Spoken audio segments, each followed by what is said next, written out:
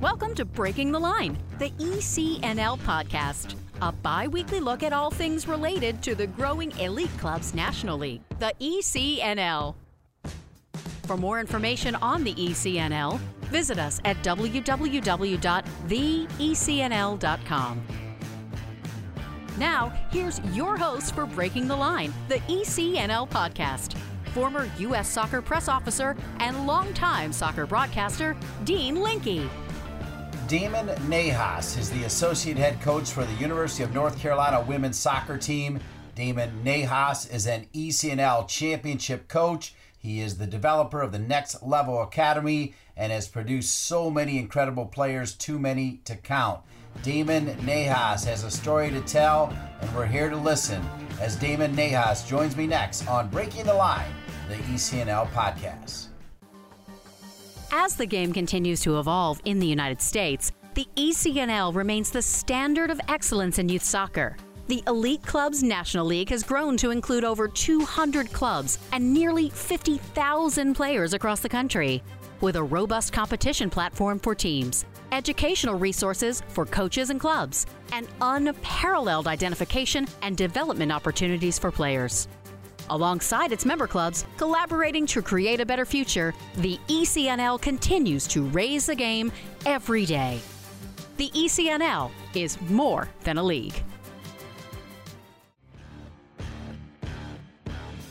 Welcome back to Breaking the Line, the ECNL podcast. Once again, here's Dean.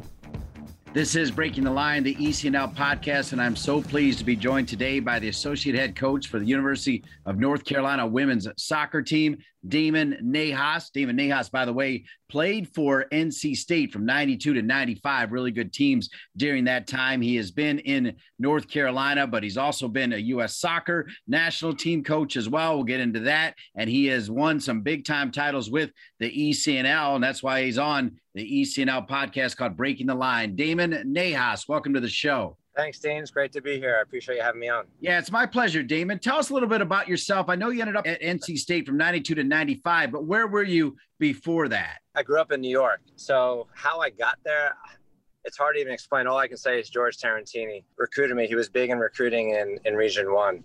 So all of a sudden on a Monday, I never forget, it was a Monday afternoon, I got a call from a strong accent guy from Argentina saying he came to a game and really wanted me to come visit. And all of a sudden I was on a visit, and the next thing you know, I was at NC State. So obviously there's a lot in between in that story, but yeah, so George Tarantini, the reason why I'm here today is because of George Tarantini. Well, George Tarantini, of course, the late, great George Tarantini, a legend of the game. He was great friends with Bora Milutinovic, the 94 U.S. World Cup team. So you probably even saw George with Bora since you were playing during that time. I remember being with the national team and training in the Triangle. Do you remember during the 94 World Cup when the U.S. team was around the NC State team? You remember that at all, Damon? For whatever reason, I don't know if he shielded us from them. I don't know. But I remember, obviously, the 94 World Cup clearly, but not when they were around us at all. All right. But George Tarantini, he was very eccentric as well. I mean, you guys got tons of stories, right? When he passed away, I mean, there were so many tears shed, but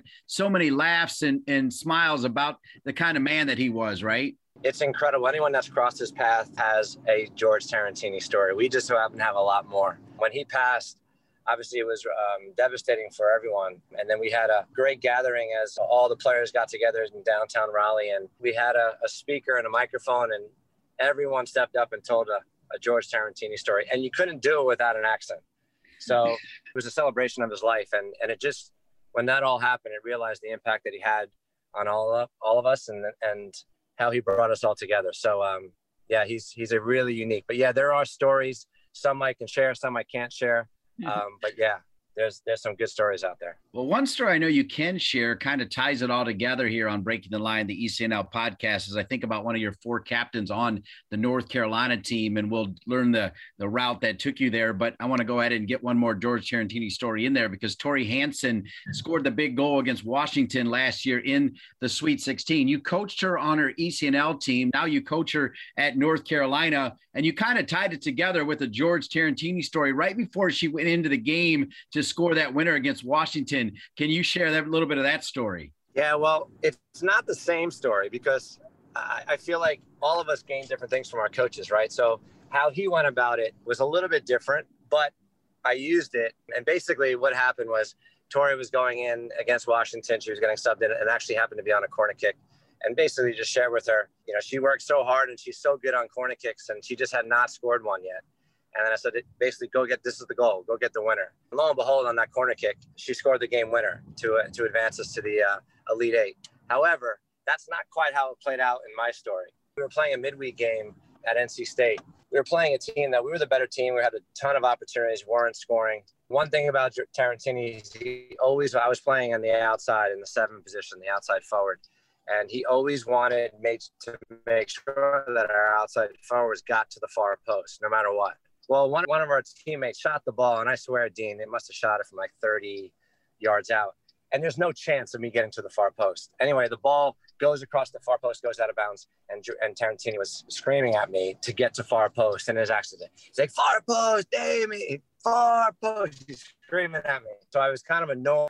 He kept doing it. And lo and behold, I looked at him, and I said, fine. I basically said to myself, fine. And I just turned and sprinted to the far post. And I was at midfield. The ball wasn't even going in there, Dean.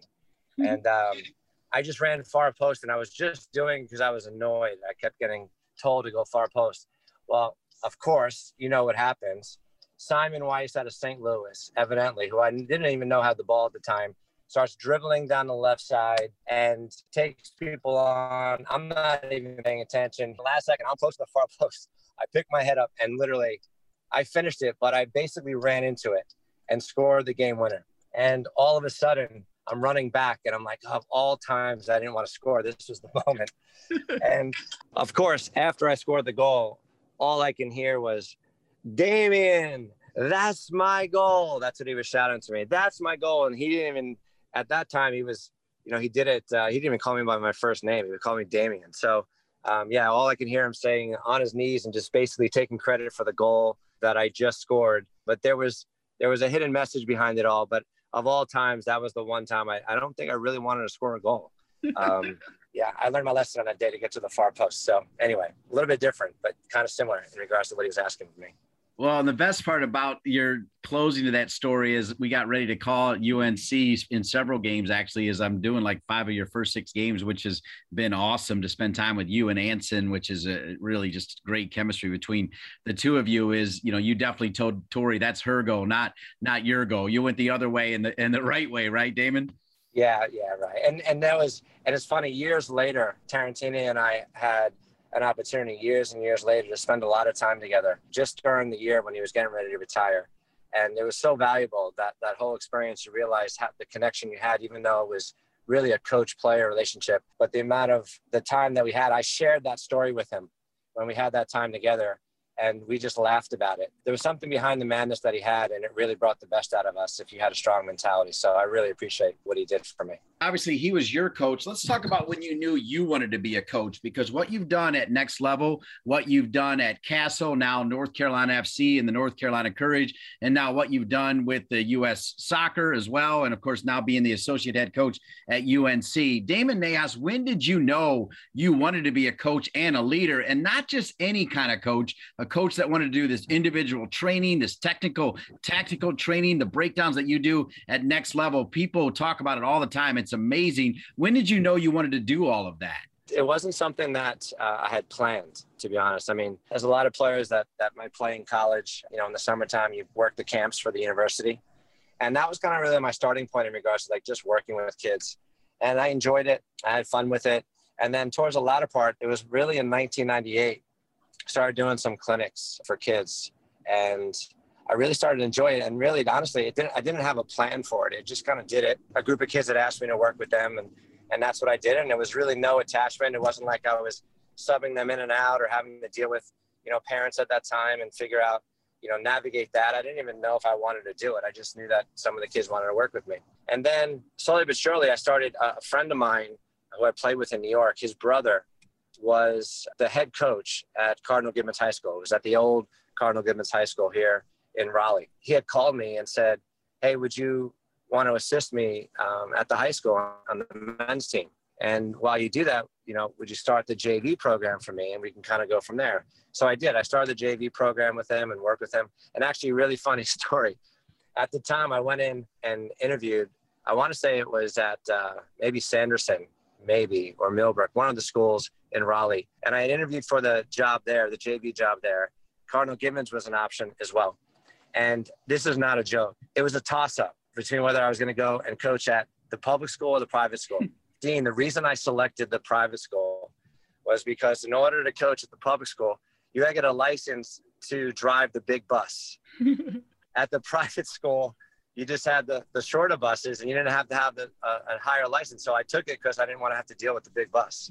So I coached at Cardinal Gibbons, and for a year worked with the JV. And then a year later, they moved to the new school and they offered me the head coaching job at Cardinal Gibbons for the men's team. I did that, and that really kind of got my juices flowing in regards to wanting to do that. And then that's when I really started my academy with the young kids. In 98 is when I started the program, but to be honest with you, I didn't have any vision of it becoming like an academy. It was just me working with kids. Fast forward, in 2000 is when I really developed it. 12 9-year-old boys that I work with. I was a director of soccer at an indoor facility, which I have my academy at still today. And I had 12 boys that I worked with, and I just once a week worked with them. And I didn't charge them anything. It was just me kind of training them. And really, it was the best thing I did unintentionally, because all I did was kind of refine like the details of the technical work and what my vision was, and whether or not these kids really enjoyed it or embraced it. And when people ask me about my journey and starting off, I would say the biggest challenge for people out there, and the best thing I did, was I didn't really coach a team. And what I did is I found my voice as a coach through my training these young kids. Because I was a player, I didn't really have a coaching voice. I found it through this group of 12 9-year-old boys. You know, Nazmi Al-Badawi, who plays for the NCFC pro team, was one of the first boys I ever coached through my academy. So I would always give advice to say, coaches to find their voice and who they are. Otherwise, they kind of like flounder around sometimes, and they kind of cater to what everybody else is doing, and they don't really find what their voice is as a coach. So that was really valuable for me. And that's where I kind of gained my focus on the detail of technical, which helped me out down the road. And so when did you then know that you also had this unique ability to coach young girls and future stars, right? Like now that you're coaching at University of North Carolina, when did you make that transition to also coaching girls? I was overseeing, at the time it was Castle, I was overseeing the youth program for them. And it was both the boys and the girls. So I was the director of the YTS program back in the day. So I had a chance to work with the boys and the girls. And at the same time, I always had a boys team and a girls team. And the one thing that was really interesting is I would always coach the boys. If I had 2 sessions a night, I always coached them first. Because the boys naturally did things. They just were creative. They had no fear. And then what I was able to do is take that picture of what I saw and create that same type of visual or session for the girls. And I knew the girls can do it. I just had to kind of create it for them at that time. And then what I learned from the girls is they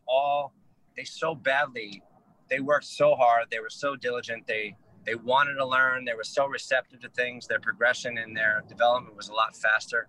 And I just really started to really appreciate their attention to the detail. And then learning at that time how truly competitive they were. We just wanted to be different at that time. So that was a really good experience. So that was the early on stage. I still had the boys and the girls. And then it was really at the U14, I had the 94, 95 age group that was with Castle. We played in the ECNL. At that time was the year that I made a decision to stick with the girls side. When they were U14s is when I had the opportunity to get with US Soccer. I was one of the federation's coaches, and I decided to stay on that side because I was dedicating myself to the women's game at that point. Well, again, let's tell that story, because Christian Lavers, the president and CEO, who normally joins us on these podcasts as well, tells the story about how Jill Ellis, he remembers Jill Ellis watching you conduct a training session and being so impressed and wowed, and kind of going back to what you said about having a voice, and you had a voice, and she noticed it. What do you remember about that time when Jill Ellis approached you and said, hey, I want you to coach one of these youth national teams? Because what an honor. Really, it was an ECNL had their ID2 camps, right? And Christian and the staff invited me to be part of their staff down in Florida. And they were having an ID2 camp, and it was basically bringing some of the best players that were part of the ECNL clubs down there. We had, a 3-day period where we got to work with them. That's where it started. And at the time, Jill was the technical director for the federation when she left UCLA. And she was there, and she was observing kind of scouting and just looking at players and all sorts of things as she was trying to create the template for the youth programs. That's when I was running the sessions. And I really, I met Jill there. We kind of interacted a little bit prior because some of my players were interested in UCLA when she was there. But when I got to that camp in Florida is where really I got to meet her. And she watched some of my sessions evidently. And next thing I know, she reached out to me and invited me to come into a camp with her. The first age group was a 96 born age group that we had a camp out in California, and we did it kind of together. Jill brought me out there, and I kind of got to experience the camps and what it was. She was kind of picking my brain about, the youth development because I've been with the young kids for so long. It just kind of was a domino effect from there. They brought me into the big U14 camp that was always held in Portland at the University of Portland. And we brought 82 players in. And one of those players, it was a 97 born camp. With scatterings of 98 born players. And in that camp actually was the first camp that Mal Pugh was in, because Mal was at that camp with so many other great players that came during that time. I got there a little bit early and everyone was there. I mean, everyone on the U.S. Federation staff from the educational parts of it. And all of a sudden I was doing a training session before the actual camp started. I was doing a training session with a group of U14 boys and everyone was there. They were filming it. And then basically after it, we got in a room and it was kind of an educational thing for everyone. And they were critiquing it and putting things in, blah, blah, blah. Anyway, fast forward a few days later in the camp, Jill came to me and they offered me the U15 national team coaching position. So I have a lot of appreciation for Jill believing me and seeing something in me. And you just never know when someone might be watching or observing, whether you're a player or a coach. And I appreciate that. And I appreciate Christian and the rest of the staff for giving me the opportunity to go out there. We're here with Breaking the Line, the ECNL podcast with Damon Nahas, the associate head coach for the University of North Carolina women's soccer team. Still ties to NCFC and the North Carolina Courage, the former NC State Wolfpack star, and also Next Level Academy. We're going to take a break and be back with more Damon Nahas on Breaking the Line, the ECNL podcast. From athletes just starting to turn heads to some of the best athletes to ever play their games, Gatorade shows that they are the proven fuel of the best. For the athletes who give everything, nothing beats Gatorade, the studied, tested, and proven fuel of the ECNL. Nike is a proud sponsor of ECNL Girls. Nothing can stop what we can do together to bring positive change to our communities. You can't stop sport because #you can't stop our voices. Follow Nike on Instagram, Facebook, and Twitter. Welcome back to Breaking the Line, the ECNL podcast. Dean Linke going one-on-one with Damon Nahas, the associate head coach for the University of North Carolina. As we just learned, also coached with the U.S. Soccer Youth System, started the Next Level Academy, and has been a long time associated with North Carolina FC and the North Carolina Courage Academy program. And Damon, one of the things that Christian also mentioned, you kind of talked about it, is part of your mission there. The ECNL was doing coaching education as well, which kind of opened the door to Jill. It might have been at that ID camp, it might have been separate, but talk about the ECNL and what they've done for coaching education, as I know you've learned with so many different coaching education platforms, but clearly the ECNL opened some doors for you. Yeah, no question. The thing that was great, I mean, for me with the ECNL, back in the day, in the original ECNL days, the platform changed so much because there were so many clubs in it. There were different tiers back in the day. You were part of different showcases. It just evolved. And after the first couple of years, the federation, and it really started when Jill went on board, and at the time, April Heinrichs as well. And Christian brought them on and built a really good relationship. And basically at all the major showcases, there was a coaching education component to it. And the federation played a role in that. You know, we went, and I remember specifically they were in Colorado. We had a showcase in Colorado, and I did a presentation, and it was just really good because you sat in the room, and I remember the presentation wasn't so much about how to do things, and because I have so much respect for the club directors and the coaches, and a lot of times the grind that goes in the club world and the detail, because that's where it's done. I mean, on a daily basis, the ECNL coaches, put in the time 4 or 5, 6 days a week to work with these kids. And I remember in there, I wanted to make sure I didn't have the answers. I was just sharing what my process has been and what some of the things that were successful for me or some of the failures.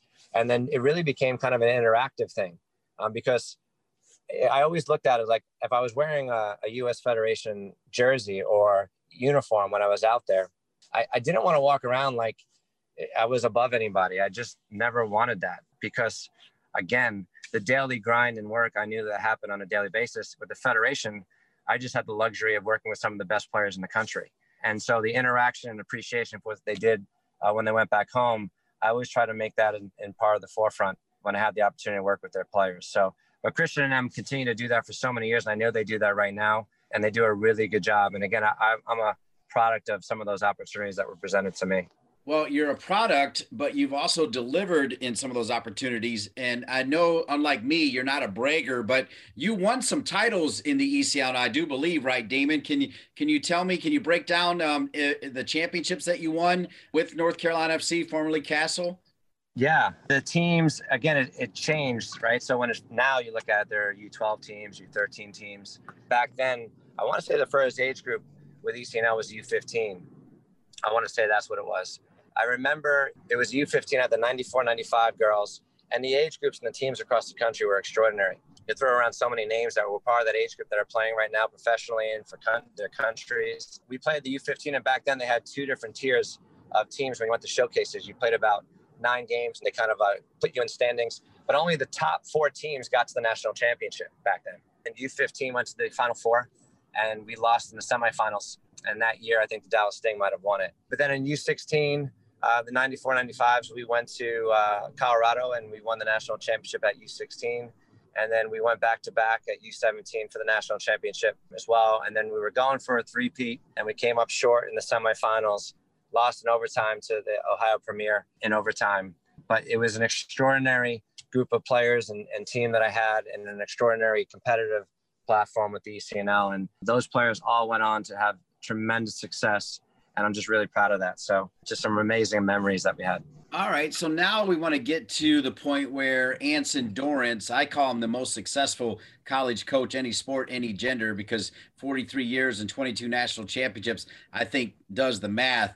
But clearly he started to take notice, and he saw you winning these championships, and he also saw the players that you were working one-on-one with and you were working collectively with as teams in the ECNL. What do you remember about the first initial conversations with Anson, and what do you remember about getting to the point where you are now, the associate head coach for the Tar Heels? We started building relationships because he had recruited some of my players from my club team. And so there was some interaction that went on in that respect. And then, in 2014, I was fortunate. I was still coaching the U15 national team. And Tom Sermanni was the head coach of the women's team at that time. And Tom had came out to a U15 national team camp and then called me up not long after that and invited me to come in with the women's team to do technical training, do some of the technical training with the women's team in 2014 in preparation for the World Cup. And I was really fortunate. I went into about 6 to 8 camps during 2014, and it was extraordinary. And in that time, Anson and I were talking throughout, the process, and he had just talking about development. We weren't even talking about a position there or an opportunity there. And we just kind of built a relationship more so than outside of the players that he might have been recruiting from my team. I went in at the end of 2015, the fall of 2015, the end of that. So 2 years prior to that, Anson had approached me and shared interest in seeing if I would want to be interested in coming to be a part of his staff. And at that time, I was with the Federation, and I was so deep in the development element that it just wasn't the right time for me at that point. He asked me again the next year, and again declined it. And anyway, it was the third year that he came and said it, and my wife kind of supported me and pushed me and said, you know what, I think it'd be good for you to why not give it a chance? We live here anyways. So Anson was really persistent, and I was just so appreciative of his belief in me. For someone with the success that he had, he was looking at trying to add different pieces to his program to try and even take it to a different level than it already was at. That third year that he had asked, I accepted the position and the opportunity, and it's been, the best decision I've made in my career. And I'm just really, really thankful for, him believing in me. One of the things he also believes in, and he's been on the Breaking the Line, the ECNL podcast, is he believes in the ECNL. He believes in the structure. He believes in the leadership. He's been outspoken about it. And of course, when the DA collapsed at U.S. Soccer, he was also out front with, hey, the ECNL is still there. There's other great leagues as well. But you've heard firsthand Anson's support of the ECNL, correct, Damon? Oh, yeah, 100%. And we've had so many great conversations about development, about the league, and really the vision of Christian and the board and all the coaches within the clubs. I kind of put it similar in regards to Anson. They always want to evolve and be kind of a step ahead, and even through some ups and downs to try and push forward and try and be a leader in the industry. It's always changing. That was one of the things that was similar in regards to the relationship between Christian and Anson and the rest of the ECNL directors, that we just knew that there's so much opportunity out there for the ECNL clubs. And we also heard their vision of where they wanted it to be. And we had so much admiration, and we knew that it was going to continue to proceed forward, even through when the DA became an organization through the federation. There were some challenges there, but the leadership stayed persistent and they persevered through it. So we have so much, admiration for the ECNL for where they are. Just a couple more questions with Damon Nahas, the associate head coach of the University of North Carolina women's soccer team, which, by the way, tomorrow night I'll have the call as they take on Northwestern. Of course, UNC off to a great start, as always, undefeated on the season and number 2 in the country. But Damon, I want people to picture this. You now have this office where it's open, where Anson's on one end of the office, you're on the other end. And I got to believe that was a tactical decision made by Anson that said, hey, I want you in the same room with me. I found it fascinating because a lot of times people want to go into their office, shut the door, and just not be bothered. But there you two are, probably figuring out scheduling, recruiting, every step, practice, nutrition, everything, right? Yeah, you've spoken to Anson many a times, and he would be the first to tell you he hates meetings, right? He hates like the formal meetings. So really the way our office is, we basically face across each other. Now there is a door where if we really got sick of each other, we can close the door if we really wanted to.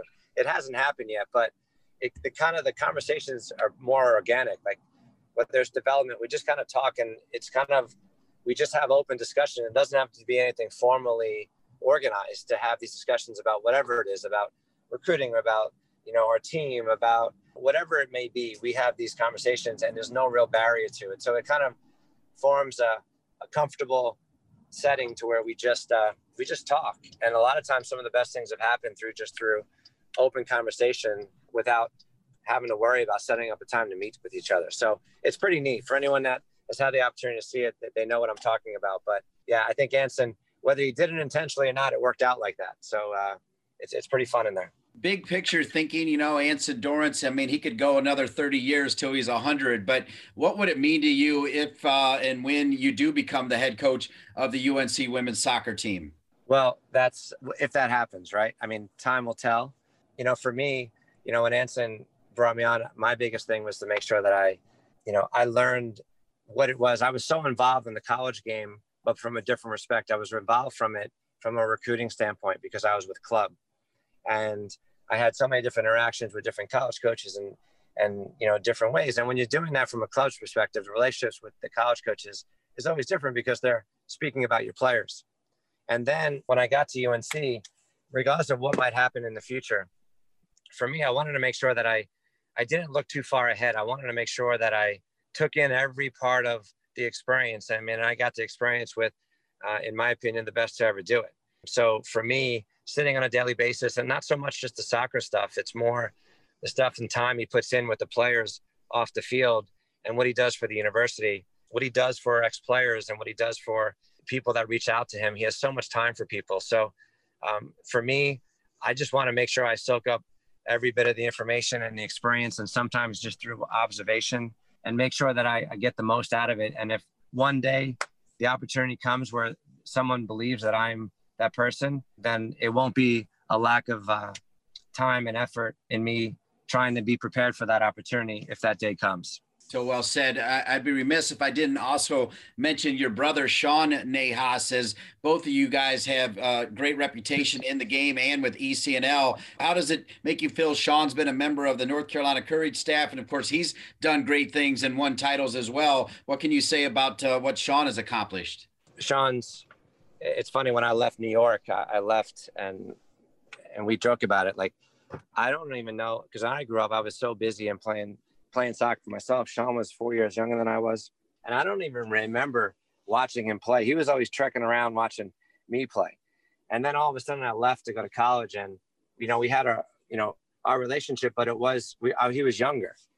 So fast forward, and then he started getting involved in coaching.